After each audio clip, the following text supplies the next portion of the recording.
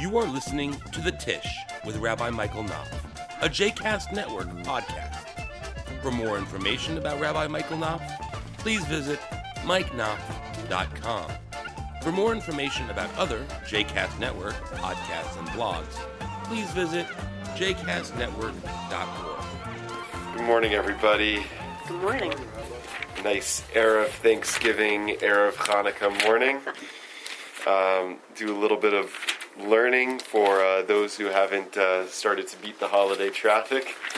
So we're looking through the mitzvot of the Torah and trying to discern the rationale for the commandments. And we've been going through the 10 commandments in particular recently, and highlighting each one of them and talking about what might be the reason for having been given each of these commandments. And we're using still as our jumping off point for the conversation about what's the point of these commandments is the Sefer HaChinuch, which is a 13th century work of halakha that also gets into questions of what's the rationale for the commandments. We've done the first 3 commandments, the third commandment having several mitzvot actually contained within it, which is why the term 10 commandments is really a misnomer, at least in the Jewish conception of things, because there's not really 10 of them. There's a block of 10 utterances, depending on how you count them, but each of those 10 utterances have a number of different commandments within them, right? So the third commandment actually has several, which was the commandments about idolatry, but it has a commandment about not to make idols and not to worship idols and not to bow down to idols, and so those are different commandments. And we'll see, the fifth commandment, which is the commandment of Shabbat, has tens of commandments within it. And so the commandment we're going to look at now is the fourth. Lo tisa et shem Adonai Elohecha lashav. Do not swear falsely by the name of the Lord your God. Ki lo yinakeh Adonai et asher yisa et shemo lashav. Because God will not clear one who swears falsely by his name. Yisa et shemo l'shav, more literally, is lifts up God's name for a vain purpose, for a null purpose. So this is actually probably one of the most, maybe the most misunderstood of the 10 commandments, because usually it gets characterized in one of two ways. One is don't lie.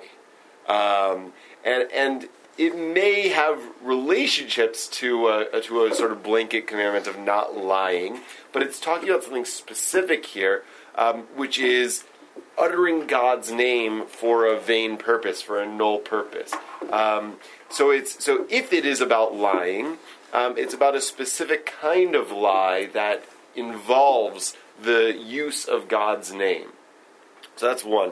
The second way it gets used is like cursing, like swear words. So I think that it sort of extends from the direct connection to this is saying God's name in a way that that is profane. So saying. Just because I'm saying it l'shem chinuch here for the sake of education, saying "God damn it," right, or something like that. I think it comes from there, and then the transitive property is that's a swear word, right? So then that's where the term swear word comes in after all, right? That's a swear word, and so then other words that are taboo get lumped in with that. And I remember when I grew up in Stone Mountain, Georgia, and I grew up in with very devout Christian neighbors. and I would like go over and I remember even when I was like 5 or 6 years old, I must have heard it at home. So so I'd like trip and say "God damn it" or "Jesus Christ" or something like that. And my Christian neighbor Justin would say, "Oh, you took the Lord's name in vain," right?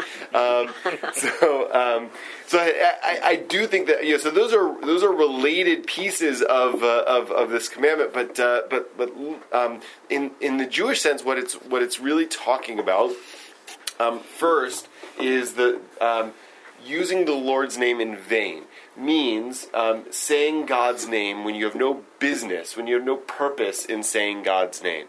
So examples of that are making a blessing over something that you aren't supposed to be saying a blessing over. A common example of that is Shehechianu,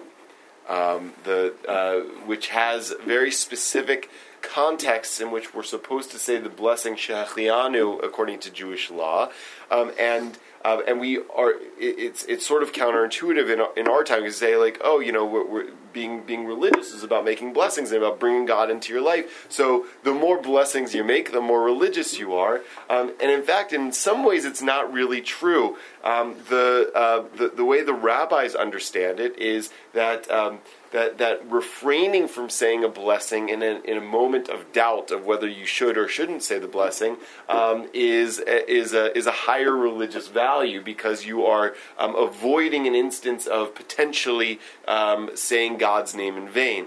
And there's a hierarchy of these values in Jewish law. So blessings are a category that's called derabanan, a rabbinic enactment. It's the rabbis instituted the notion of blessings, but this is what's called deoraita, a Torah commandment, which has a higher value. So if you're weighing those two things out, you always give preference to upholding or not violating the Torah commandment than fulfilling a rabbinic commandment. So that's a case of that where we're not supposed to say God's name for no purpose. What's that? Exactly. That's a bracha levatala, a blessing for null purpose, right, or for void purpose. Which is also why people tend to use the substitute for God's name, Hashem, or something like that, instead of saying God's name when there's no specific purpose for saying God's name. So if you're studying Torah or something like that, you would substitute the proper name of God for Hashem or Yah or some other kind of thing. So those are examples of that. But then there is something that's a little bit more archaic, and this may go to the interpretation of don't lie, is how some people often interpret this commandment, and that is don't invoke God's name in a vow that is impossible to fulfill, or that you won't fulfill, or that you don't end up fulfilling, right?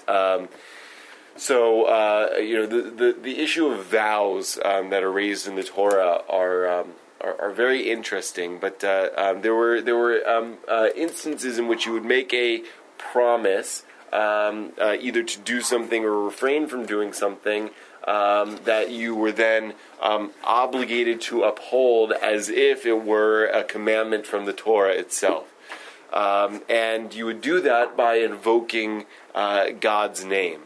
And so the rabbis interpret this commandment to mean that you shouldn't do that, right? If you make a vow, you need to fulfill it, right? And you can't make vows that are impossible to fulfill, right? So you can't say, all the fruit in the world will be forbidden to me if I fly into heaven, right?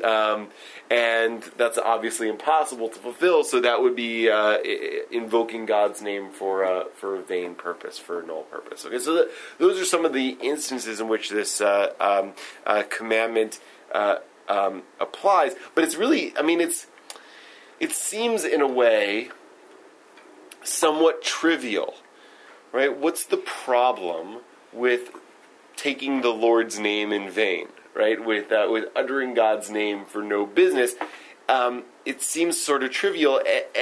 I remember a couple of years ago, I wasn't there for this, but I listened to it on podcast. My two of my rabbis belong to the same shul. One is the rabbi of the shul, and one is the congregant. And Erev Shavuot, the eve of Shavuot, there was a learning session, and they did a session on the Ten Commandments. Someone asked Rabbi Sharon Brous, who's the rabbi of the shul, he asked the question, which of the Ten Commandments do you think you could eliminate?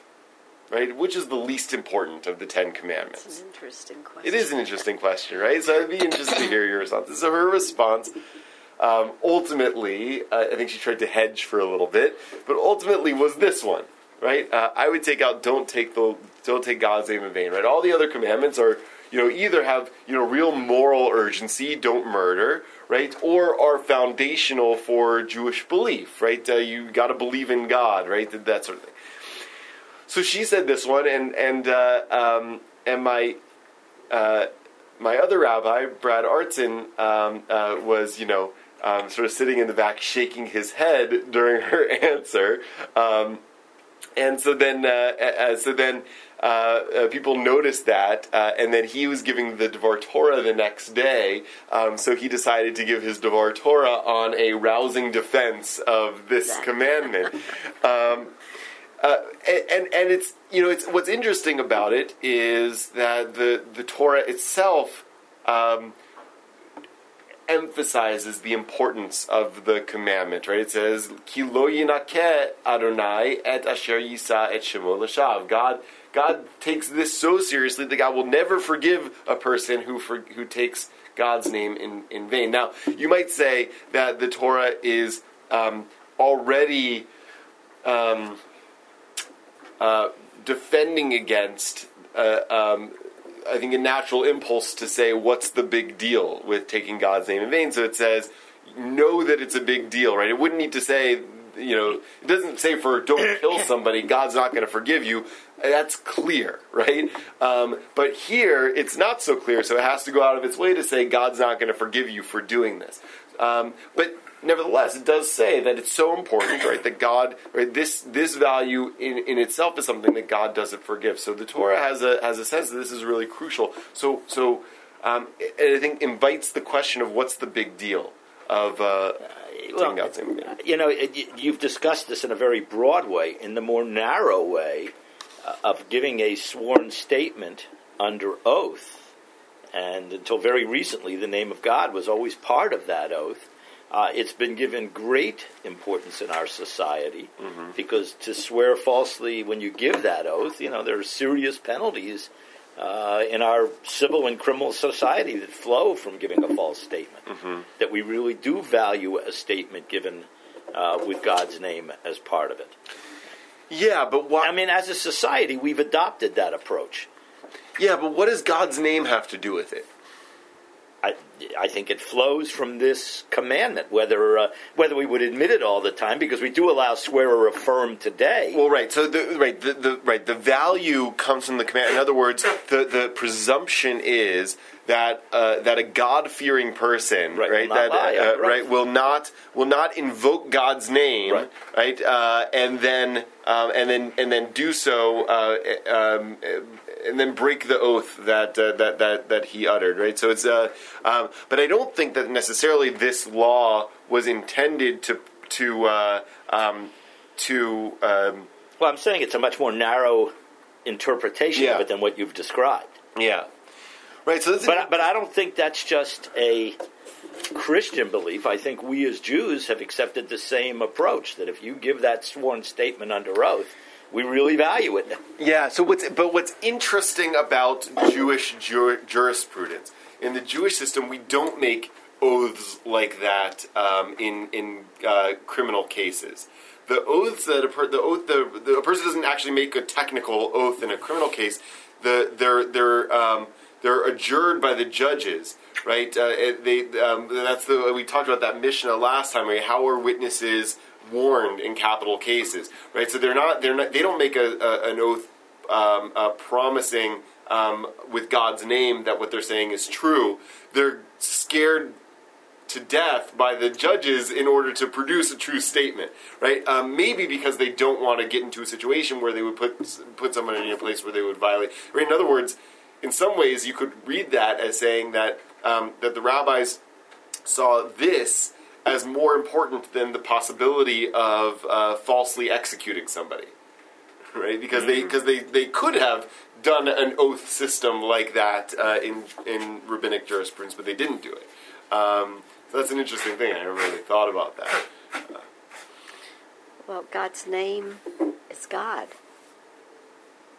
right? Mm-hmm. So it's disrespectful and very onerous to, swear by God's name, which represents God, because you're disrespecting God. Okay, so there are two pieces of that, right? One is that the possibility that God's name becomes associated with some kind of falsehood, right?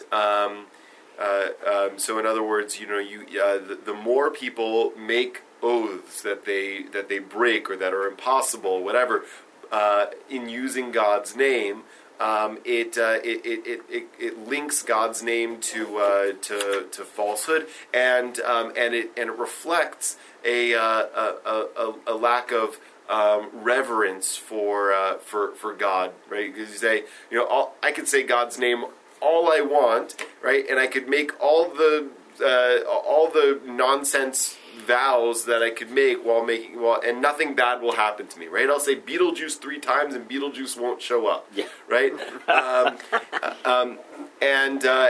So it's mitigating against a sense that God's name that God's name and therefore God has no power, right? And also that God is linked to falsehood and lies and vanity. That's on one side, and the other side is the more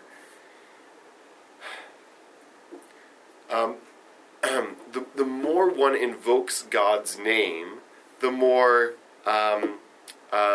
limited God becomes.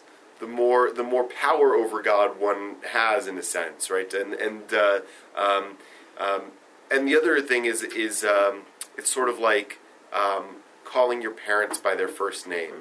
Right? It trivializes. Yes, right. Yeah. It trivializes. So I think that's a piece of it too, right? That the more we utter God's proper name, the more familiar, the more trivial God becomes. God is just Frank, right? Which is why not only are we taught not to take God's name in vain, but even more than that, we are taught that God really has no name, right? Or at least God has a name that can't be uttered, right? That's the if you've heard the term ineffable, God's name is ineffable, which means that it's unable to be pronounced. We can't pronounce God's name. And one of the great lines that Rabbi Artson made in that Devar Torah, which he said in another Devar Torah another time, was, God's name is ineffable, don't try to F it. Right? Right? And I love that, right? Because the more you try to F it, the more trivial it becomes. So those are some... But that's an interesting point. And what name are we talking about here? God has lots of names in the Torah, mostly descriptors. Yeah. This so-called ineffable name that we can't even say, if that's what this is talking about, then we really don't violate it. It's interesting because the rabbis certainly don't interpret it that way. Right. So what's amazing about Judaism is that there's so much.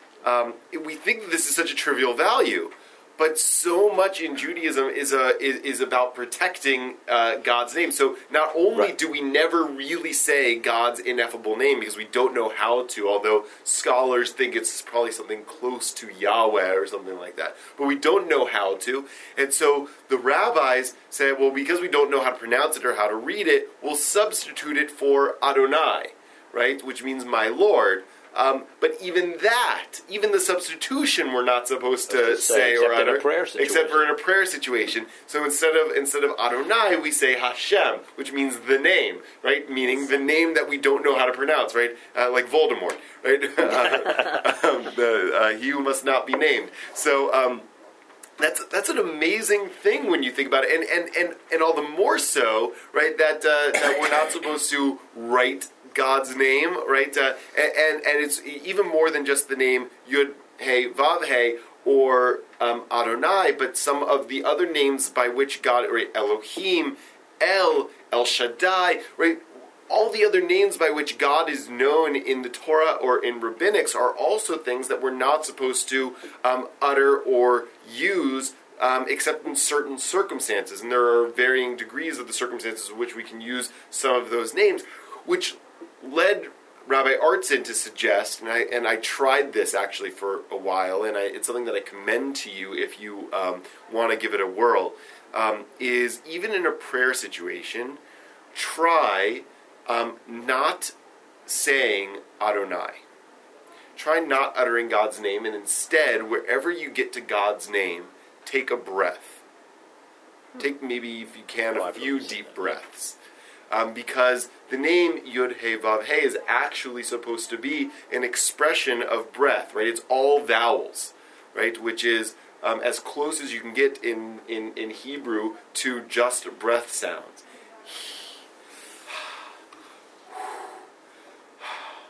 That's God's name, which is, I think, a statement of saying that what God embodies is the totality, the fullness of life itself, which is why it can't be and shouldn't be crystallized in a particular name. It's why it trivializes it, because life is so much more than all that we can touch and taste and feel, right? And so the things that we can identify are the things that are observable and quantifiable.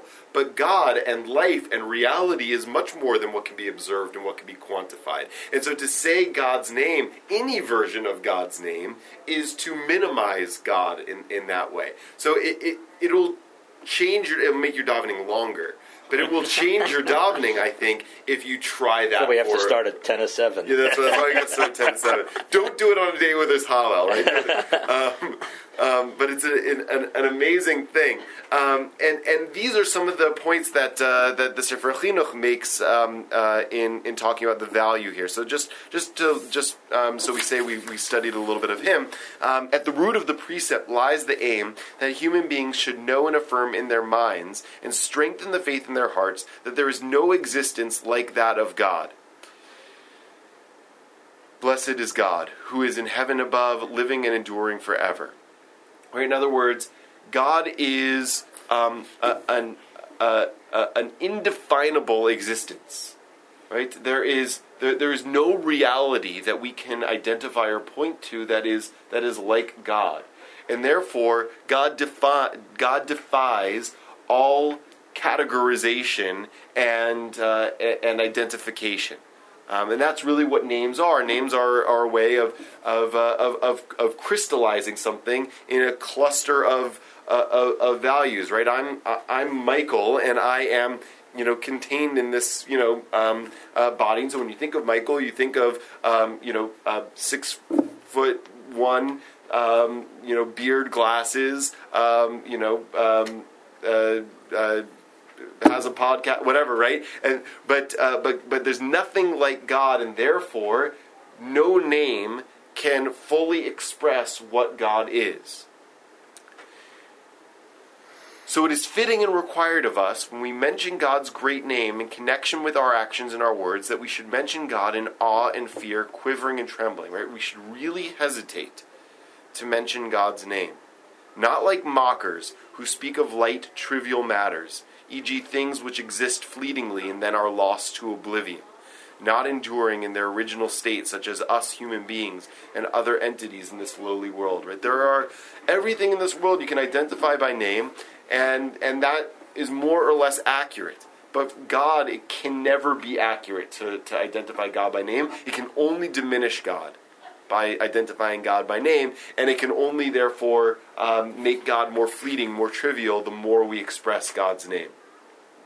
Therefore, it is fitting to set this matter firmly in our hearts, and to have God's awe before us, that we may find life and merit. Right, and that's what I love about this exercise that Rabbi Artson taught, because to really understand God, to really grab hold of God is to find life, right? And life exceeds definition and identity, and that's why God's name is ineffable, and that's why God's name is breath, right? Because God is about taking hold of life. For this reason, God obligated us to observe this precept, that we should not mention God's holy name in vain, purposelessly. And God set the punishment of whiplashes for one who takes it lightly and transgresses it. Well, but, I mean, the commandment is saying don't take it in vain. It's not saying don't say God's name ever. Right. I mean, that comes from a different... Right, that's true, and I don't think that Rabbi Artson is saying don't say God's name ever. It's certainly true that we don't really know how to say God's name, and so we don't really ever say God's name, like you mentioned.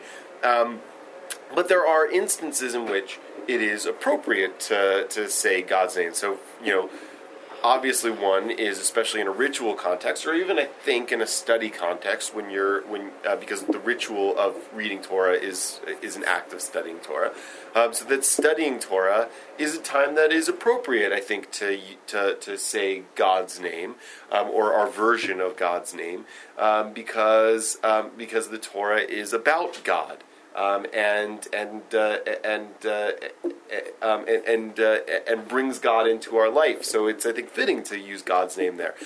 Saying a blessing over something when it's appropriate is appropriate, I think, to say God's name. When I make a blessing over a piece of fruit, what I'm expressing there is that fruit, in a way, is God's, belongs to God, and in a certain sense is God.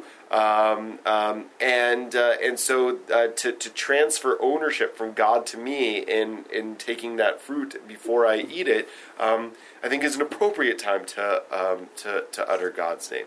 But sort of casually, in a way, derisively, or in a context that's not appropriate, to just say it's not a big deal to use God's name. That's, I think, what they're getting at here.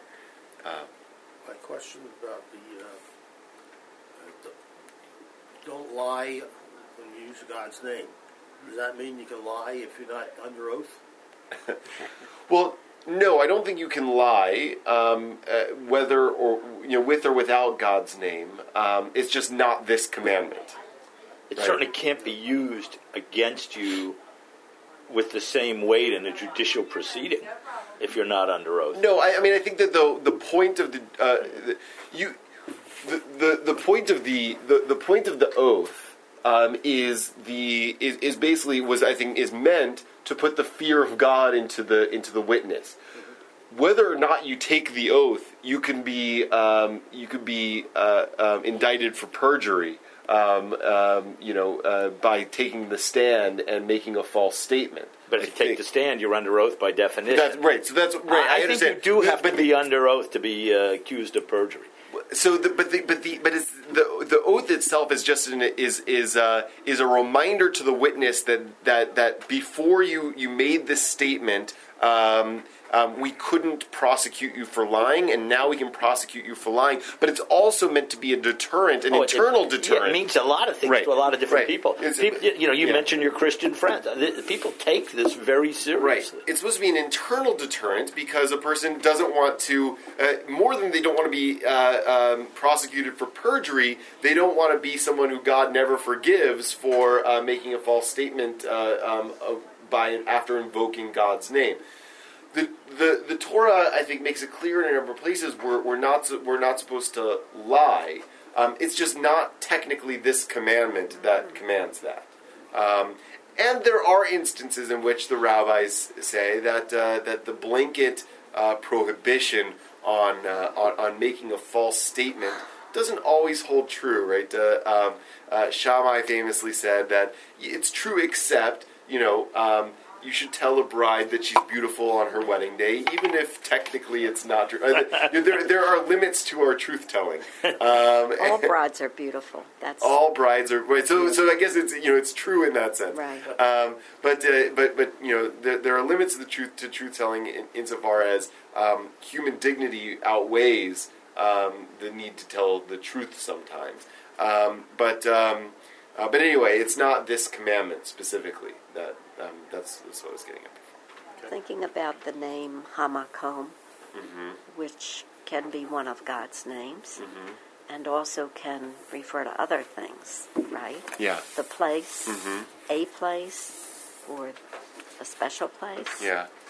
Because I mentioned before Addis Israel, so they have renovated the whole physical plant of the synagogue, and they have developed a whole program and a different way of thinking, that their program and the use of the synagogue is Hamakom.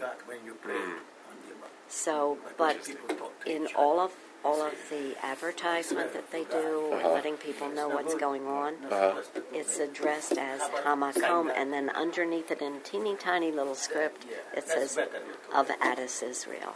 Nice. Yeah. I like that. I mean, it's very pregnant with meaning, which is why, in the Torah, when the term makom gets used, you don't really know what it's talking about, right? So in Genesis, when Jacob runs away from home, and it says vayifga b'makom, he ran into the place. And that's where he goes to sleep and has the dream of the staircase, with all the angels ascending and descending. Happy Thanksgiving. Thank you. That a lot of, especially the Hasidic interpreters say when it says v'yifga b'makom, it means that he ran into God. Right. Yeah. Right. It was direct contact. Direct contact. All right. Happy Thanksgiving, everybody. Thank you. You Chag mentioned Sameach. you can